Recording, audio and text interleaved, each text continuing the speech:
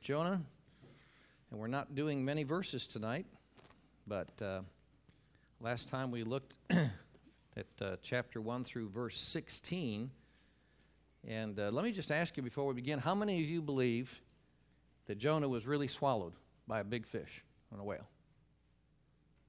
Okay, most of you, okay.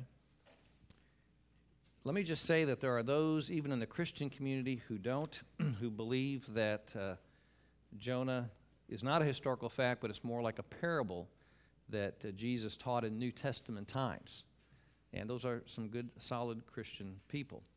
Let me just say this first. Either way, there are lessons and applications that we need to make to our lives from this book. And instead of getting distracted about that debate over historicity, it's important that we learn the important lessons. Now, I'm not saying historicity is not important, and personally I believe it's a historical account and factual. But I don't want us to lose sight, and a lot of times people get arguing about all kinds of things and miss the greater value of the text. The story of Jonah is really the story of you and me. We're really center stage in this story, and so there's so much we can learn from it. Now, having said that, let's move on to the issue of whether or not Jonah really was swallowed by a great fish. Before we do that, let me remind you what's happened in the text previously. God gave Jonah in chapter 1 a threefold command to arise, to go to Nineveh, that great city, and to cry out, or in other words, to preach, to tell them the truth, that they needed to repent. But we saw that Jonah had a problem with that assignment from God. He didn't like it. And he didn't like it because the Ninevites were the enemies of his people. And so he didn't want them to be saved. He didn't want them to repent. He wanted God to wipe them out.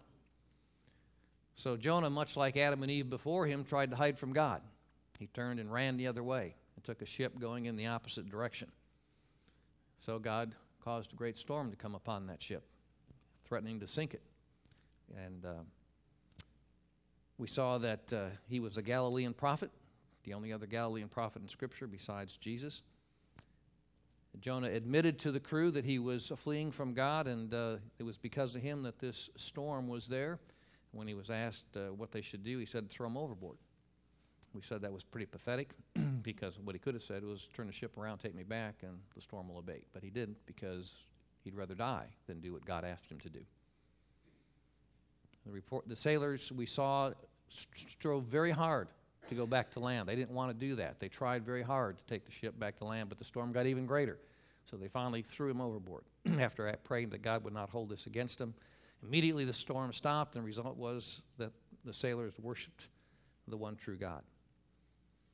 Now in today's passage we pick up with what the sailors and Jonah himself, I'm sure, believed was the inevitable, and that is when they tossed him overboard in the midst of this incredible storm and these huge waves and howling winds, that he'd be dead very shortly. He would drown. There's no way to survive in that. They didn't have life jackets in those days, and we don't know if he was a swimmer at all anyway, but he wouldn't have lasted very long. So we pick up in chapter 1, verse 17. I'm only going to read 3 verses. Chapter 17, the first verse of chapter 2, and the last verse of chapter 2. And the reason I'm only looking at those 3 verses is because I think it's important to put this story in proper perspective. And it gives us, I think, even greater confidence in the Scriptures. So you can stand, I guess. We usually do for the Word of God. It's a short passage, but it'll wake you up anyway, if nothing else. Verse 17 of chapter 1, and the Lord appointed a great fish to swallow up Jonah. And Jonah was in the belly of the fish 3 days and 3 nights.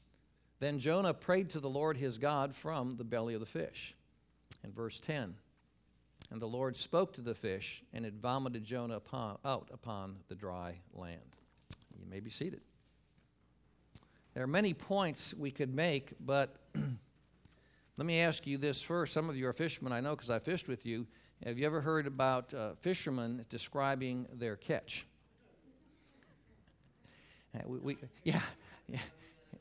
We call them fish stories for a reason, right? Because usually they say, was that big? And they're talking about between their thumb and finger, not their hands. You know, they tend to exaggerate. And I think that's one of the reasons perhaps people have problems believing that Jonah was swallowed by a big fish. They just consider it's another fish story. In this case, it's a whale of a tail, which is the name of the message. But if that's one of your reasons, then your logic is very, very faulty for a number of reasons. First of all, your experience is too limited to be counted as universal measurement. Even if every fisherman you've ever known exaggerates, that does not mean that every fisherman in the world exaggerates. Some people actually are accurate. And so you can't say that that's a reason by itself. But the biggest thing, let me ask you this. This is the question I think that is the simplest. Could God appoint a fish to swallow Jonah? Can God appoint a fish today to swallow someone and have that person survive for several days and then spit them up on dry land? Anybody here doubts that? By the word of God's mouth, what happened in the beginning of time? He created the heavens and the earth. And the oceans the fish swim in. He created the fish. He created everything that is by the mere words of his mouth. Okay? So is it a problem, theologically, to say that God could have a fish swallow a human being and that person survive? Obviously not. So what's the problem? Why do so many people doubt this story? Why do they have to consider it a parable? Why do many just think it's foolishness? I believe it's because it's outside of our normal experiences in the way we see things. There was a report yesterday in Australia of a great white shark attacking someone and biting them in two. 5th death in Australia this year by great whites killing people. That's what we're used to. You know, you get attacked by a fish, you die. A couple of gator attacks in Florida. People lose arms, legs, they die. That's the kind of thing that's in our normal experience. But if there is a God at all, then that's also a poor reason to reject the fact that we wouldn't believe in this because it's outside of our experience level. And if there's not an all-powerful God, then we have much greater problems than the accuracy of the book of Jonah. I gave you that blue form, and hopefully, those of you who've never seen it before, I don't know if did anybody solve it? Those of you who've never seen it before. A couple of you did, okay. Okay, the problem is, most people say, okay, I've got these 9 dots, I can't lift my pen off the paper once I start, but the problem with most people is they limit their thinking to inside of those 9 dots. They don't think outside the box, if you will. But if you do not limit yourself, and the instructions say, without removing your pencil from the paper, connect all the dots using 4 straight lines. So if you take one straight line up here, one across here, one across here, and one across here, that's it. But you had to come outside the box.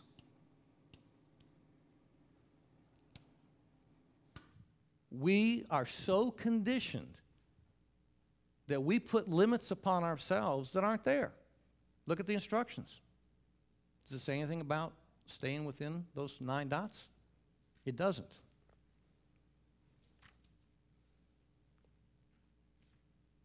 It's a subconscious thing that we do. Now, the same problem is true when we think about God. Most people try to put God in a box that's comfortable.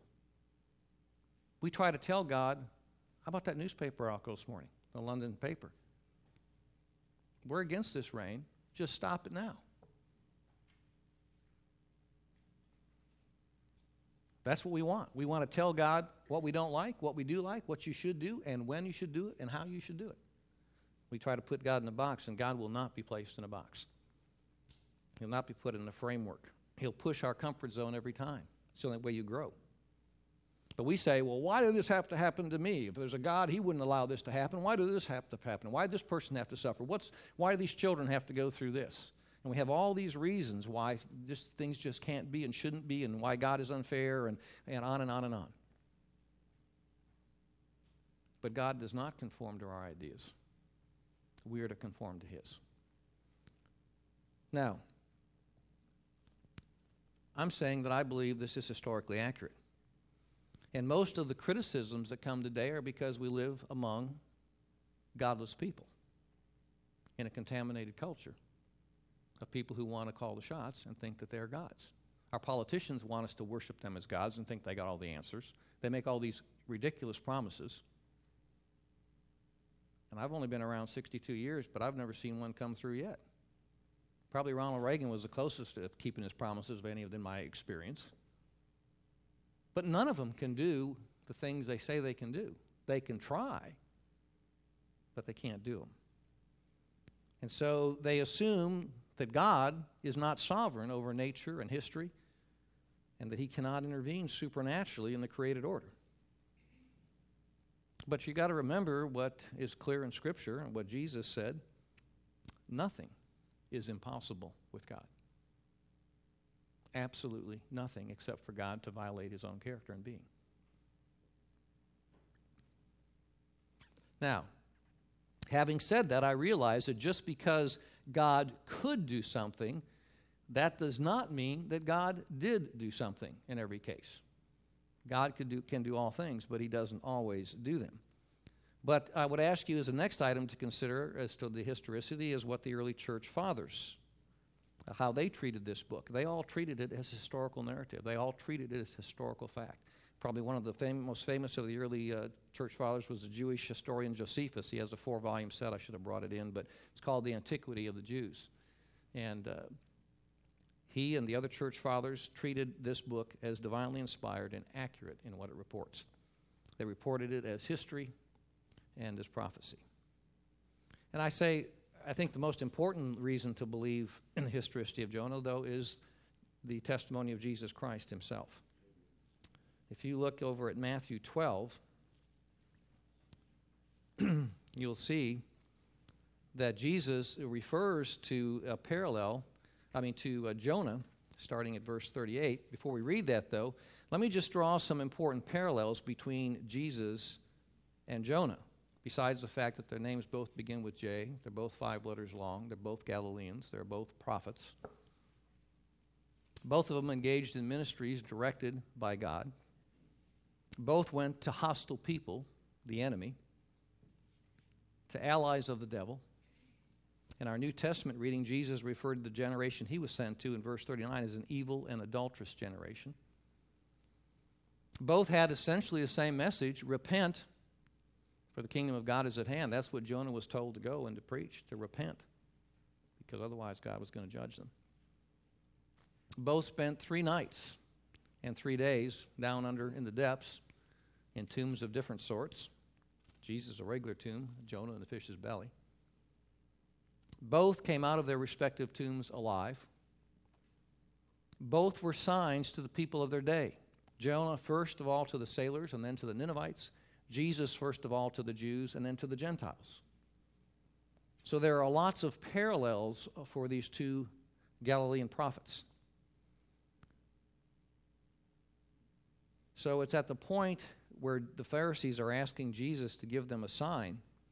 And we read starting in verse 38, then some of the scribes and Pharisees answered him, saying, Teacher, we wish to see a sign from you. But he answered them, an evil and adulterous generation seeks for a sign, but no sign will be given to it except for the sign of the prophet Jonah. For as Jonah was 3 days and 3 nights in the belly of the great fish, so will the Son of Man be 3 days and 3 nights in the heart of the earth. Now, is Jesus referring to Jonah as a great story, a children's fairy tale, or as a fact?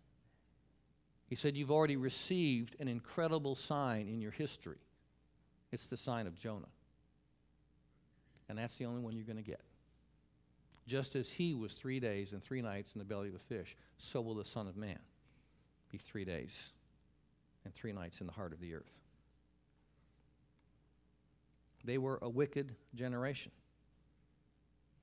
Now, as we saw last week, the sailors knew that to throw Jonah overboard was to be certainly his death. That's why they rowed so hard to try to get back to land.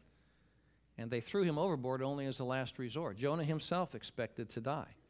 In other words, as far as they were concerned, Jonah was as good as dead when they picked him up and tossed him. And Jonah's first reactions, we'll see that next time when we look at his prayer, would confirm that that's what he thought too. But for God to accomplish his purposes for Jonah, for him to be a sign to the Ninevites, but also to be a sign for the people in Jesus' day that we just read in Matthew 12, and also to be a sign for us today, a couple thousand years later, God had to change the expectations of the sailors and Jonah himself. God does that all the time because ours are so puny and so wrong. So I think Jesus' testimony is very, very telling and very, very key. But now, there's another aspect to this possibility. Not only are all things possible with God, not only would this be simple for God to do supernaturally, but it's not outside the realm of possibility, period, without supernatural intervention.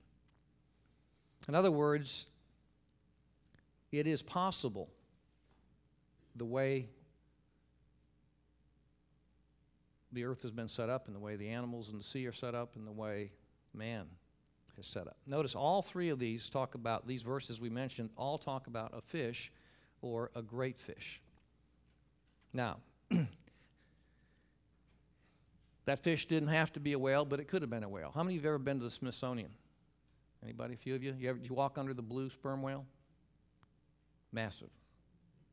Okay, that whale is, as I recall, I wrote it down. What was that whale? He was somewhere between 70 and 80 feet. I didn't write it down. But let me just help you understand how long that is. If you take from that cross to the back doors of the church, that's 72 feet. So that'd be a 70-foot whale. The sperm whales run 70 to 80 feet, and blue whales can reach 100 feet and 100 tons as far as that goes. Chances are this was probably a sperm whale. They were the kind that were in the waters that Jonah was in, and they only run from 50 to 80 feet.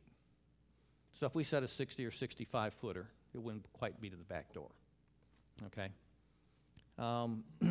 That's if we're being conservative. Sir John Bland Sutton, former president of the Royal College of Surgeons, said that a sperm whale of that size, 60 or so feet, would have a mouth 20 feet in length. So that would be from the cross to about where I'm standing. That's the length of the mouth.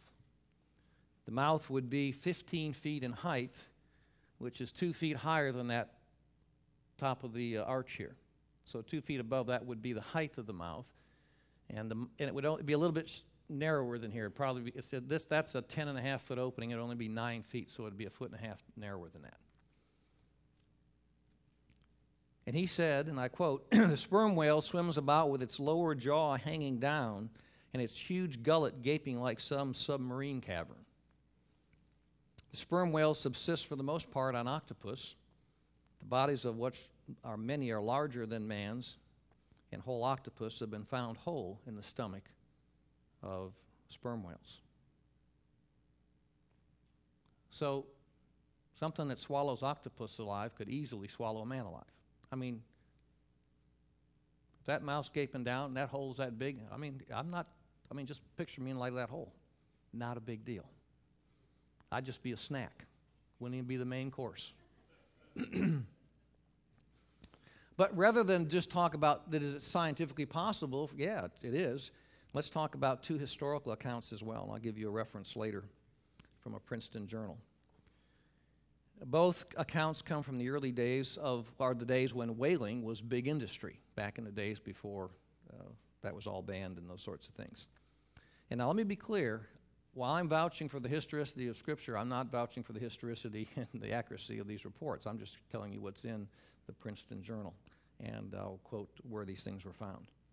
The first account happened in 1771 and was recorded by Sir John Sutton. It was reported in the October 14, 1771 Boston Post Boy, a whaling vessel out of Edgartown, United States, had one of her boats bitten in two by a whale, which took Marshall Jenkins in her mouth and went down with him. So he swallowed him and went down.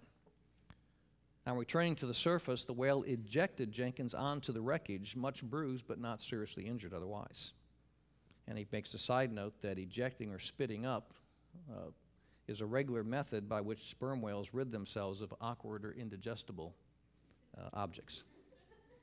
So when we read, "And the Lord spoke to the fish, and it vomited Jonah up upon the dry ground," that's what they do. to get rid of objectionable and I'm sure he'd vomit me up because I wouldn't taste good, or indigestible objects. So that makes verse 10 very easy to believe because that actually had happened and is witnessed by the whole ship's crew. The second account involves a man named James Bartley who worked in the English whaling company of the whaling ship, the Star of the East. And this account was documented by Sir Francis Fox and was subsequently investigated and verified by two French scientists, including one who was quoted as one of the most careful and painstaking in Europe, M. de Paville. And that's French, so I said it wrong, I'm sure.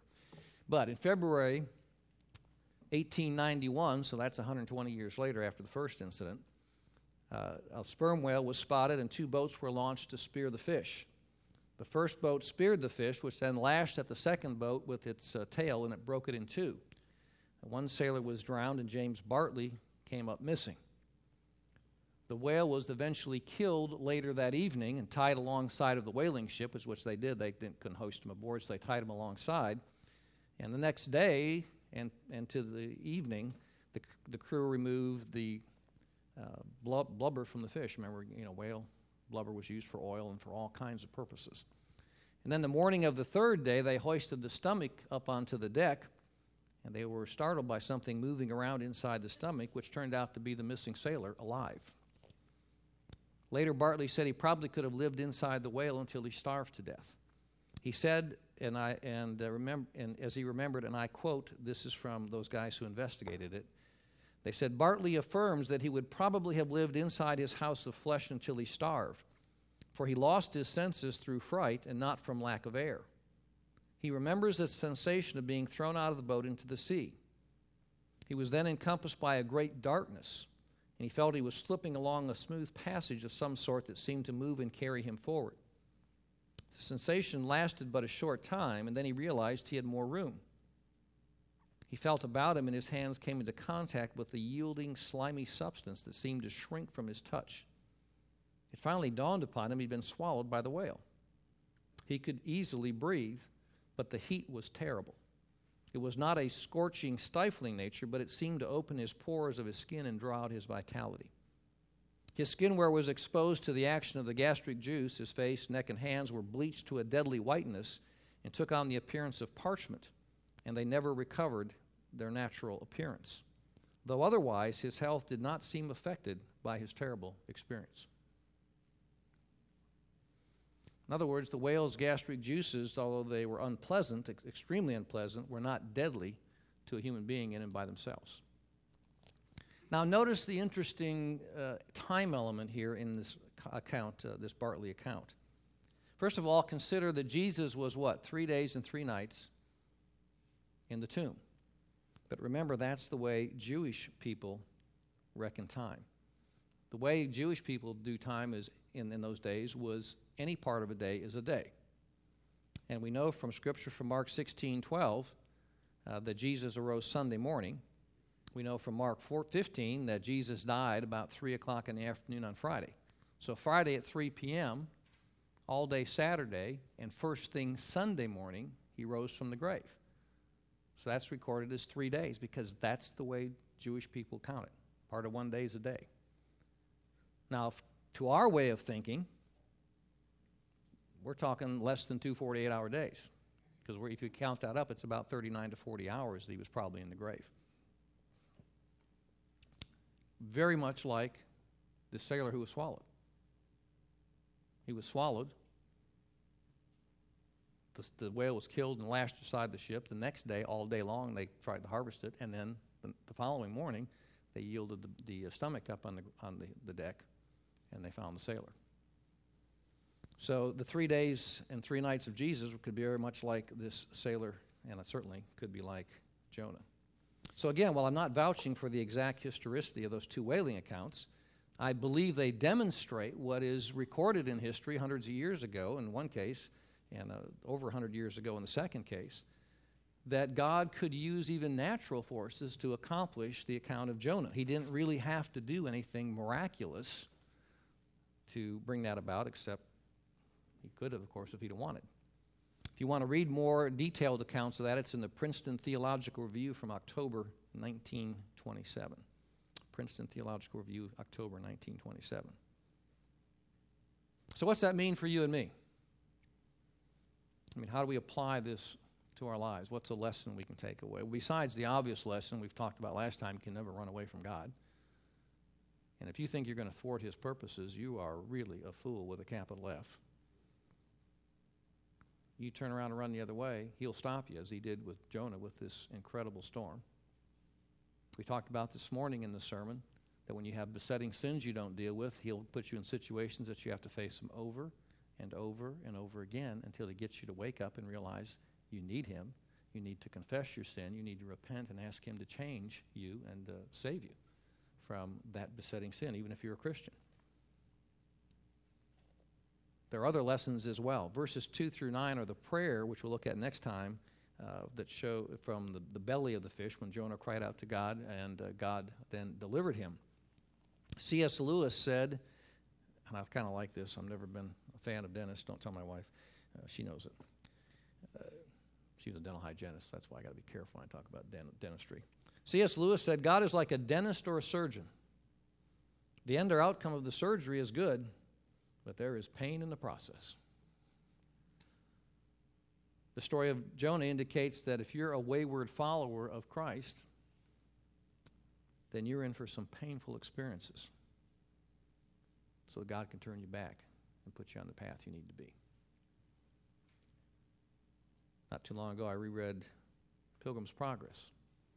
And there's a slough of despond, and there's all the doubting castle, and there's all those different things. You get off of the path, and you're in big trouble. You stay to the path, you follow God's word, you follow his commands. Life isn't smooth, but it's a whole lot better than when you try to go your own way. There's nothing but increasing trouble when you go away from God. Because God will do whatever it takes to chasten his rebellious children. I don't know about you, but I see a lot of kids today that if the parents went around, I'd take them up and snatch them, and I'd straighten them out in very short order. And it's not because I don't love them, it's because I can't stand to see what those parents are doing to their children. You'd be in public places, restaurants and stuff, and it's obvious who runs the house. It is not the parents, it is the kids. God is, our Heavenly Father is a parent who really cares about our hearts. And he'll do whatever it takes to straighten us out so that we can live the lives he wants us to live. And, of course, in Jonah's case, he had a mission for Jonah, and he wasn't going to let him out of it. Some of you have had those experiences where God wanted you to do something, and you refused to do it. And eventually you had to because he didn't let you out of it. When you buck God, you have the losing hand every time. If you take his chastisement seriously, you can know that he will forgive you, he'll welcome you back, and he'll give you a second chance. That's what he did with Jonah. Once he got his attention, vomited him on the land, he said, now go do what I told you to do. He didn't let him out of it, and Jonah did it. He didn't like it. We see a temper tantrum at the end of the book, but he finally at least did what he was told to do. Or perhaps you're like Jonah. You're not totally rebellious. He just somewhere along the line lost his loving feeling for God or something. You know that song, I lost that loving feeling? Well, somehow we sometimes do that. Sometimes you get kind of stale, you get kind of dry. Your quiet times, they call it the dark night of the soul in some of the ancient writings, where you just go through a dry time in your life. Your quiet times aren't what they ought to be. They're not as fresh as they ought to be. That is no reason to stop. There's no reason. I mean, the first thing you need to do is say, is there sin in my life that's causing this? Is there something that I'm doing that's causing this to be? And even if you don't think there is, then you need to cry out to God and say, God, refresh me. You know, Jesus said, if you believe in me, you'll have like springs of living water within you. Those can be recaptured. And sometimes it's just sticking with the disciplines and asking God to make your heart soft again and to love him. It's to be honest with him. It's not just to go through the motions of having quiet times, not just to do the things you're supposed to do and go through that long term. It's to say, God, we got a problem here. I'm not enjoying this. I feel like I'm closer to you. If you're doing this for a reason, okay, I'm fine with that, but how about changing that? How about softening my heart? How about making me love you more. I don't know about you, but that's one of my prayer requests every day. That he would make me love him more, that I would fall more in love with him, that he would make me more sensitive to other people. I know some of you find that hard to believe, but you should have met me 20 years ago. I mean, God has changed me. But I pray those kinds of prayers, specific prayers like that, daily, because he's got a lot of work to do yet.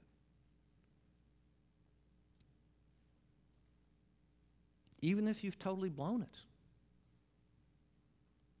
Jesus said, you're supposed to forgive 70 times 7. When the disciples thought they were so great when they were forgive 7 times. And God forgives every time you come to him in true repentance and true humility. Look at Peter. I mean, he denied Jesus.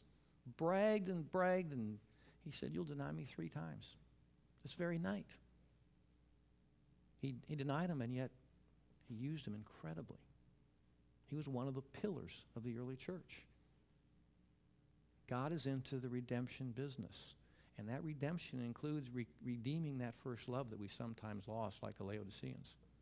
I wish that you were hot or cold because you're lukewarm. I'll vomit you out of my mouth. Jonah had to be swallowed by a fish. The Laodiceans, God was just going to vomit out of his mouth, not a fish's mouth. I mean, think about Scripture and all the parallels and all the different verses. God wants you to grow in your relationship with him. College and career class, we were talking this morning. I've been married 40 years. And we know what the other person's thinking most of the time. And I told them, yesterday evening, I just made a comment. I just said one line, totally out of there was no context except what we'd experienced in the past week. I made one line and she just cracked up because she put it all together and knew what I was meaning by it and where it was going. That wouldn't have happened 30 years ago. She looked at me like I was crazy. But as you stay married in an intimate relationship, you should grow closer and closer over those years. You should love each other more. You should know each other better, and it ought to be sweeter and sweeter. And you should be able to do those kinds of things, and the other person understands why, because you've been in that kind of fellowship. And that's what God, remember, marriage, Ephesians 5, supposed to be a picture of Christ and his bride, the church. People are supposed to see your marriages and know that's how sweet it can be to be in the church of Jesus Christ and have Christ as your groom. And if that's what you want, God will gladly give you another chance every time. And you should be encouraged by that. You should feel hope, no matter what your situation is, no matter how you've blown it. You can't be any more obstinate than Jonah. And yet he forgave him and used him powerfully. And at the end of the book, he has to kick him in the rear again. That's how we all are. We have short memories. But God is a tremendous and forgiving God. So I hope that encourages you. Let me close with a prayer from Martin Luther, some of it at the Diet of Worms. I'm just going to skip and just use parts of it, but it really seems to fit well. So let's pray together. O God, Almighty God everlasting, how dreadful is the world. Behold how its mouth opens to swallow me up, and how small is my faith in thee. Oh, the weakness of the flesh and the power of Satan. If I am to depend upon any strength of this world, all is over. O God, O thou my God, help me against all the wisdom of this world. O Lord, help me. O faithful and unchangeable God, I lean not upon man. My God, come, I pray thee. I am ready to lay down my life for thy truth, for thy cause is holy. Yes, I have thine own word to assure me of it.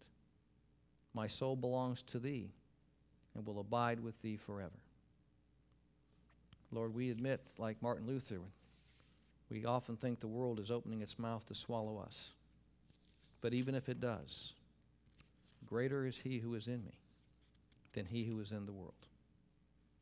So we thank you that you are in charge, that you are sovereign, that you providentially rule, that you do work all things together for your glory and ultimately for our good as well. Thank you for Jonah. Thank you for the lessons that he learned that are so applicable to us. And give us a week where we find ourselves wanting to love you more and begging you to do that. And we ask this in Jesus' name.